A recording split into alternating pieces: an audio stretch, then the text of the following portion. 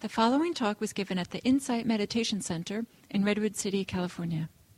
Please visit our website at audiodharma.org. This morning presentation, because we'll finish at 1 o'clock. I wanted at lunchtime for you to not be in silence. I mean, if you want to stay in silence, of course you can stay in silence. But I wanted, otherwise, if you wanted to speak, you are very welcome. And then you'll have a great opportunity to practice appropriate speaking. Because I think appropriate speech, you might say, is one of the hardest of the Eightfold Path, and is one of the one we do the most. I mean, this is something that's happening, I presume, several times a day. You know, how do we speak? What do we say? How do we say it? And so this is what I like to look. So first I look at a little at the definition. And you must be familiar with this, because this is something we talk a lot about, appropriate speech. So the definition, and what monks is appropriate speech? Refraining from lying, refraining from slander, refraining from harsh speech, refraining from frivolous speech. This is called appropriate speech. So basically, the Buddha is saying, you know, not to lie, not to slander, not to speak harshly, not to gossip.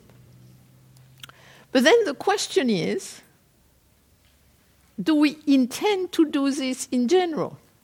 In general, not. In general, we try to speak kindly, wisely, compassionately. That's our hope. And then, in a way, what is interesting is to look, what are the conditions that in a way helps us to more to appropriate speaking, and what are the conditions which actually seems to take us somewhere else. Because it's interesting when we speak sometimes, it's like we speak faster than we think, or faster than our wisdom and compassion would like us to do. And you think, oh, I said this. And the problem with the speech is that once it's said, I mean, at one level, words, I mean, what we say are words. And at one level, what are words? Just a little sonorous waves. I mean, it's really, talk about emptiness. Words normally should be quite empty, because they arise and they're gone. Really, I mean, they really don't have inherent existence anywhere. I mean, they don't stick anywhere. I mean, of course, you can tape them, and then it's forever after. But what happens when we hear a word? I mean, often we grasp and we keep it for ever after, you know, like you sit in meditation and suddenly you think, 5 years ago he said this, how could he say this? And you get all upset about it now, when actually the person said it 5 years ago. So in a way, speaking is kind of like, what do we say? What do we do? And to me, this is a very to see. Sometimes I think we look at right speech in a bit too, in a way which is too precious. You know, I must speak slowly, otherwise I must remain in silence. Then there is no trouble. But personally, I'm kind of more interested in what happens. And what are these 4 categories that the Buddha looked at? Lying, slandering, harsh, gossip. And even within themselves, I think we could explore each category. Lying. I think actually there are different types of not saying the truth. I mean, you might decide not to say the truth because it might create less trouble, you know? Or you might decide not to, like sometimes people ask me, if somebody come to me and ask me, what does so-and-so thinks of me? Depends, If the person thinks highly of them, I will tell them. If they don't think much of them, I will try not to answer the question. I will try to remain silent or to say very diplomatic things. So I'm not saying the truth in a way. So, but I think it's kind of looking at what are we doing, what we do. To me, this is what is important to look at. Am I not saying the total truth out of compassion? Or am I lying for my own interest in order to take advantage of somebody, in order to deceive somebody? Or is it a habit? Is it that I have a problem with the truth? When I was a nun in Korea, I spent a whole day with somebody because I was kind of taking care of the foreign guest. And at the end of the day, I realized that the guest I had been helping through the day had told me constant lies. Nothing was true. And I was thinking, but why did he do this? What's the point? I mean, spending all this energy on telling constant lies, which for me, it did not matter what he said to me one way or another. It comes out, goes. And I was kind of like, weird. That this was his way of being, was to tell lies all the time about himself, his story, etc., etc. So, it's kind of like if we tell lies, the question is, what is behind it? Is it to deceive, to take advantage, or is it to not be who we are? And then how can we be more accepting of who we are, our circumstances? How can we deal with that? Then we have the next one, which is slander. And again, what would make one say something negative about somebody else? I mean, basically, that's what slandering is, to say something negative about somebody else. Again, I would say at times it can be appropriate. As a teacher, again and again, people ask me, have you read this book? What do you think about it? Have you heard about this teacher? What do you think about the teacher? And if I know that the teacher is harmless, then I say, okay, yeah, it is okay. He or she is okay. But if I know through the grapevine that the person is actually not ethical and has specific trouble, then according to the condition, like if I know that the teacher has a tendency to seduce young blonde women, and if a young blonde woman asks me, what do you think about that teacher? I think it's not a good idea, But if it's a 60-year-old man, I think he should be safe, So if he's interested, you can try him out. But I don't intend, in a way, I'm just saying it, be careful. So I think, again, what do? Or do we slander? Do we say negative things about people in order to demean them, in order to feel superior to them? Because often that's what we do. We think negatively and then we say negative things to really put people down. And that, I think, that's what the Buddha is saying. Be careful with that.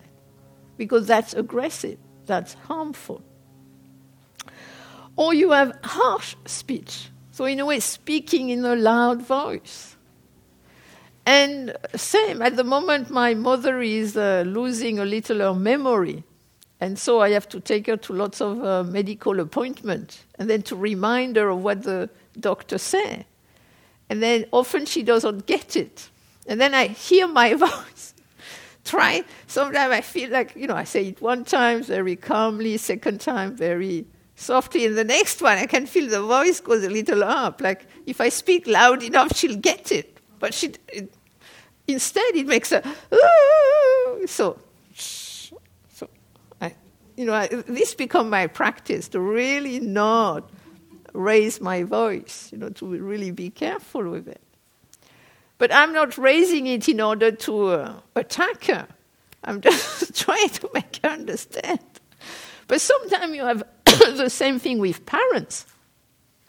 Sometimes I live near a road, And sometimes I hear the parents shouting at the children, don't cross the road, be careful, the cars, because it's quite dangerous with the cars. So then again, they're talking loudly, a bit harshly, but again, not uncompassionately.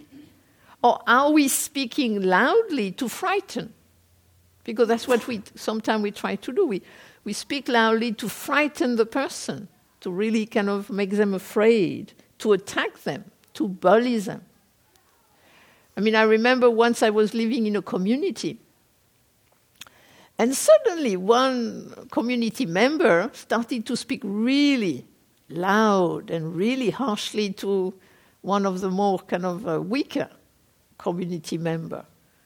And what was nice was that three of us, because we were about 6 in the room doing various things in that big communal room, 3 of us rose in the same time and said to the guy, stop it. You can't do this. This is aggressive. You're bullying her. You can't do this. And so the 3 of us could kind of had the power to make him stop.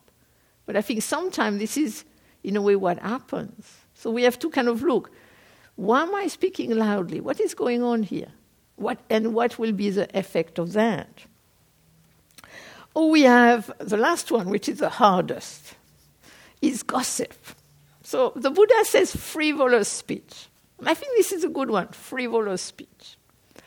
And I think sometimes you have to speak frivolous speech, what I would call chit-chat, Because if you speak about, deep thing all the time, I mean, it can be a bit tiring, I used to live in the community, and there was this guy, he would only speak about profound things. Everybody started to avoid it. I mean, there was somebody in the community who was dying at the time, dying of cancer.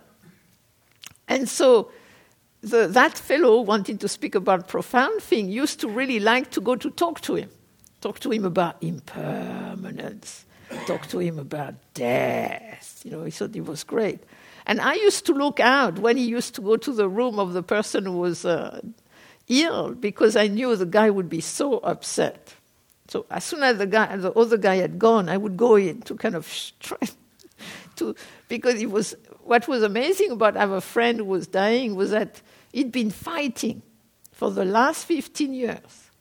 That's what I really admire, a kind of a Buddhist fighting in permanence. He really fought, like they gave him a year to live. And he lived 15 years. So he did not want to hear about death. He didn't want to hear about life. And personally, I was very happy to talk to him about life. I mean, he would see death soon enough. I did not need to help him there. So that's why I think we have to be careful of, I think social chit-chat can be useful as a way just to get to know each other in a light manner. We don't have to kind of, who are you? Tell me your profound truth, But at the same time, sometimes we gossip. And then gossip can be so dangerous and also so create lots of trouble. So I think we have to be very careful when you're talking, especially when you're talking about somebody who is not in the room. What are you saying about that person? Are we kind of saying something which is constructive? Or are you saying something which is really, really negative and which really could actually, over time, have really long-term consequences? That's why I think we have to be very careful of what we say, the way we speak, how we speak. And I like to read one of the quotes of the Buddha because I think this is such an important one. It's a long one, but I won't read it all. It's a Majjhima Nikaya 41. And he says, he does not in full awareness speak falsehood for his own ends or for another ends or for some petty worldly end. Abandoning malicious speech, he abstains from malicious speech. He does not repeat elsewhere what he has heard here in order to divide those people from these. Nor does he repeat to these people what he has heard elsewhere in order to divide these people from those. Thus he is one who reunites those who are divided a promoter of friendships, we enjoy concords, rejoices in concords, delights in concords, a speaker of words that promote concord. So to me, what the Buddha is saying, not only that do you speak in an appropriate manner, in a wise and compassionate manner, but that it is also, in a way, your duty to help others, so that your speech not only is appropriate in the fact that you don't say anything which attack, but also there is other thing. This is not just about not speaking negatively, but I think it's also speaking positively. In which way can I speak that it will lead to more harmony, that it will lead to more happiness, to more peace? And so I think this is what we really have to look in terms of the frivolous speech, the gossiping. What am I speaking? Is it going to lead to more peace, to more contentment, happiness? Or is it leading to something else, to vengeance, to aggression? And often that's what happens when people have trouble. When you suddenly, two people you know are in conflict. And each of them come to you to ask you to kind of be behind them.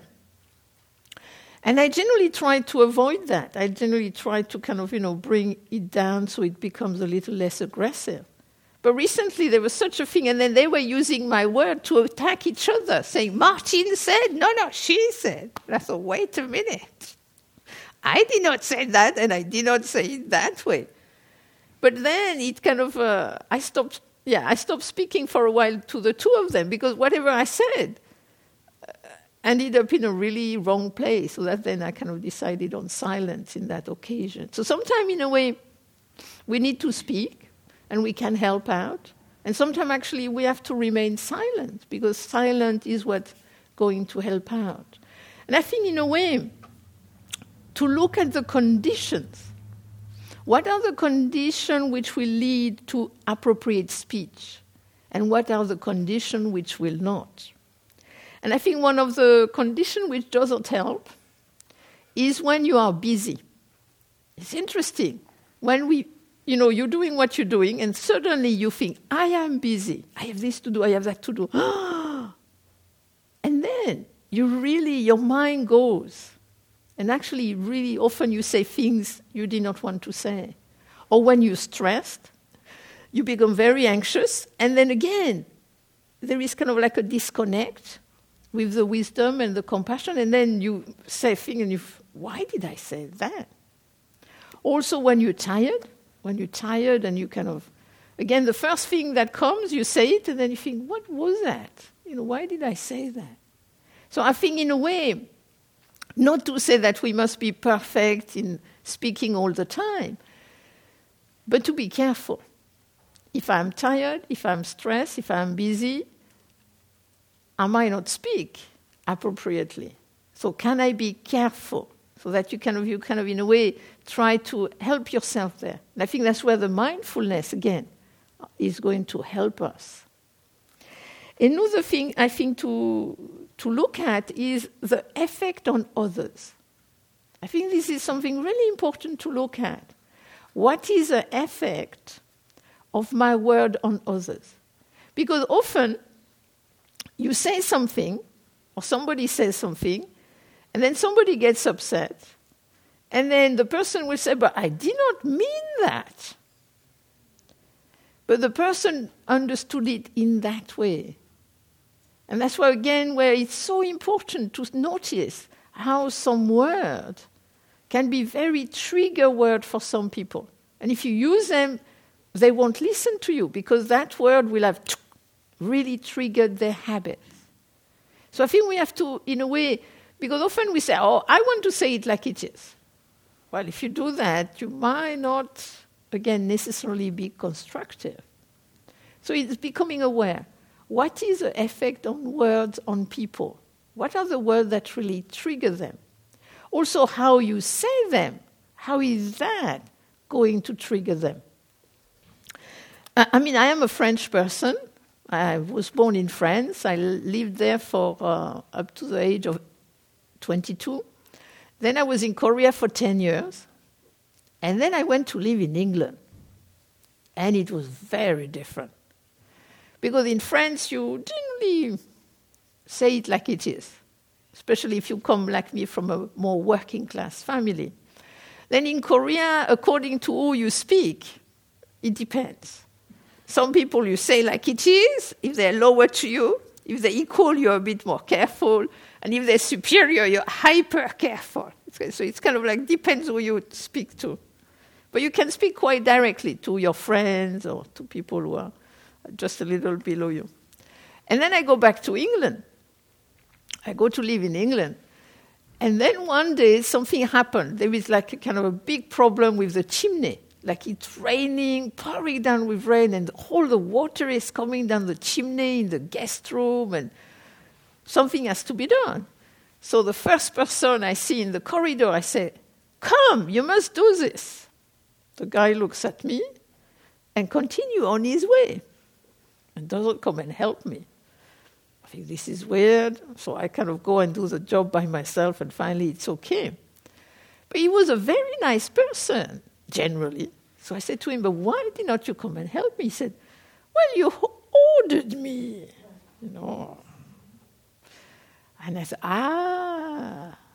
So after that I was always saying, "Do you mind? Could you consider coming to help me at some point?" And it worked much better. So it's just also to see. We have to adapt. We would have to, in a way, not to just speak the same way everywhere. And it's not to mislead people, but again, to adapt, to be aware of the different conditions. And then I would like to, that's why I would encourage you to speak at lunchtime if you want, is to see that with appropriate speech comes one of the things which is not in the Eightfold Path, but I personally feel could be in the Eightfold Path, but could come in this, is appropriate listening.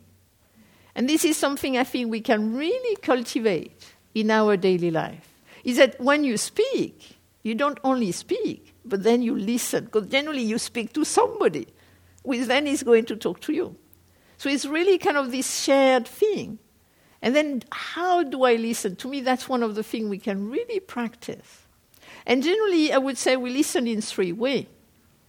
First one, we listen, but we wait for the person to stop so we can say something so much more interesting. Next one, we listen. Basically, we look in the right direction. They speak, and we're thinking of something totally different. Shopping list, whatever. And then when they say, "What do you think?" we have no ideas what they say. That's very interesting, because you have the ears, they work, and it really shows that then there is no mindfulness whatsoever. Actually, you don't hear. And the last way we listen and we grasp, no, not really. And so kind of we amplify what they say, which often is not very helpful. And so I would say meditative, creative listening. To just listen. To just be present. To just listen to what the person says. Not waiting, not preparing, not remembering, just listening to what they say. And when they stop, and then you say something, generally it's so much more wise, compassionate, and to the point. That's why I think it's so important to develop that. And so that's what I would encourage you to do during the break. So that's what I wanted to say today. Are there any questions or comments? We have a few minutes. Yes.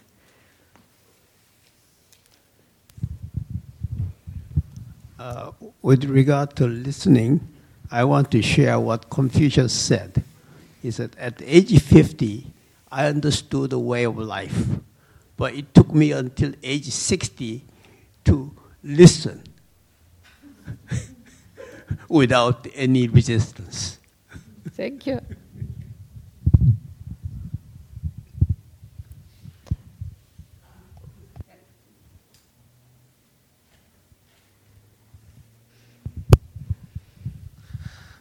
I was just thinking about one of the reasons, trying to think of what reasons you gossip. And one of the things that occurred to me is that when I've caught myself gossiping, it's usually because I'm trying to cultivate some like secret knowledge with somebody, or like get closer to somebody and share something about somebody else, that so we have this in common, that we know this together. So it's actually not trying to hurt that person, but trying to help myself get closer to this person, or just for entertainment, and that's something to think about, I think. Yeah, so that's the thing. It's like, in a way, when you do it, what's the point a little? I mean, entertainment, also that, do you know that one? Oh, yes, that's a good one, A little club, just you and me, or just so that, the person will listen or more talk to me because I have something a little special.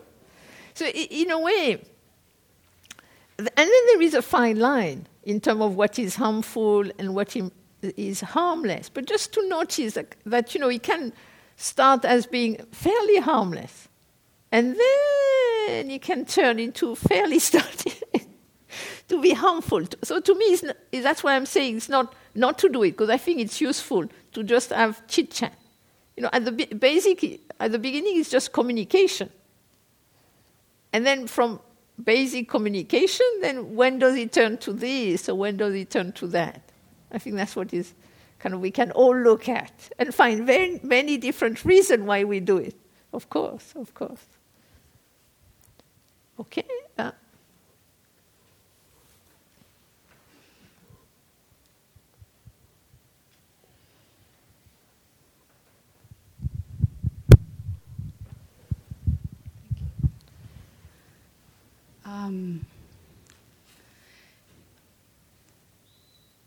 So I often wonder when, things are not perfect, and when you see things that are not fit, in terms of, what we understand as not true or not right. And sometimes, you have to take the risk to face the reality. And it's not just... when I find myself in that situation, like, we have 5 siblings. And when my brother, who is, the eldest, and he doesn't... Sometimes, he's not perfect. So when I have to point out he's not perfect in this occasion, I don't know why I have that itch to point that out. So when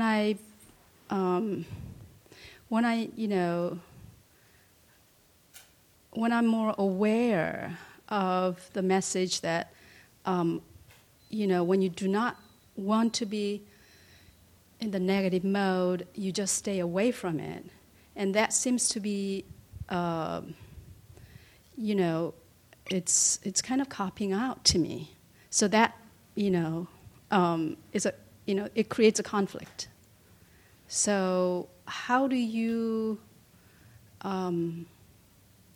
face the truth and at the same time face the truth by confronting and also speaking about what's not true? At the same time, practice being, compassionate and being loving. Those seems to be in conflict. So that is my question. Sure. No. I think this is and to me that's why it's an exploration. The appropriate speaking, it's really an exploration because it depends so much on the conditions. You see, there are different types of people. There are some people you have some trouble with. You can go to them and in a non-aggressive manner talk about, what is causing the problem, what is the suffering about. And actually this will lead to resolution. The fact that you are quite honest about what's going on, but in a non-aggressive way. Then there are other people, if you try to say something of that nature, then they will generally either block, or they will aggress you in turn, or other difficulty will occur. So I think it's kind of really to see. And also it depends on how you are yourself. If you are really stable, really kind of feel well, you often can speak in a creative way enough that it can work. But if you're really tired and stressed, then you might not have the strength to do it. So sometimes you might wait to feel better to do it. So I think first you have to see, how am I myself? Then also, how urgent is it? Because sometimes if the person is doing something which is really dangerous, then you really have to address it. And then other time, it can wait a little for things to be a little settled, and then you can address it, and not in the heat of the moment. Because sometimes in the heat of the moment, it kind of doesn't work. So again, I'm not, personally, I think that if one uses appropriate speech and loving kindness as not addressing issue, then what you have is you don't get explosion of anger. What you get is resentment. And I think the Buddhist and meditator can be very good at resentment. It starts by, it's okay. I will be compassionate. It's all right. It's all right. Then second time,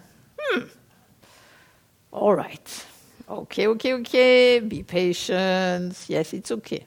I will be patient. It will pass. Everything passes. It's okay. Third time, explosion. That I don't think is a good idea. So I think it's to really look. That's why I think mindfulness, awareness is so good. If you start to be more aware of it at the beginning, something is wrong, something, the way they say it, or what they said it, or the way they behave or not behaved, or etc., etc. And then for you to understand, what is it that disturbed me? So that you're clear, I think it's important to be clear, what is it that disturbed me? What is it that is painful? So it needs to sometimes happen several times before you get what's the problem. And then how can I address it with this person? At what time? And how is the best way to do that? Like once somebody just started to shout at me and accuse me all of kind of things. And all of it was false. So it did not disturb me because I did not take it personally. But I realized that if he did this to me, he must be doing this to other people.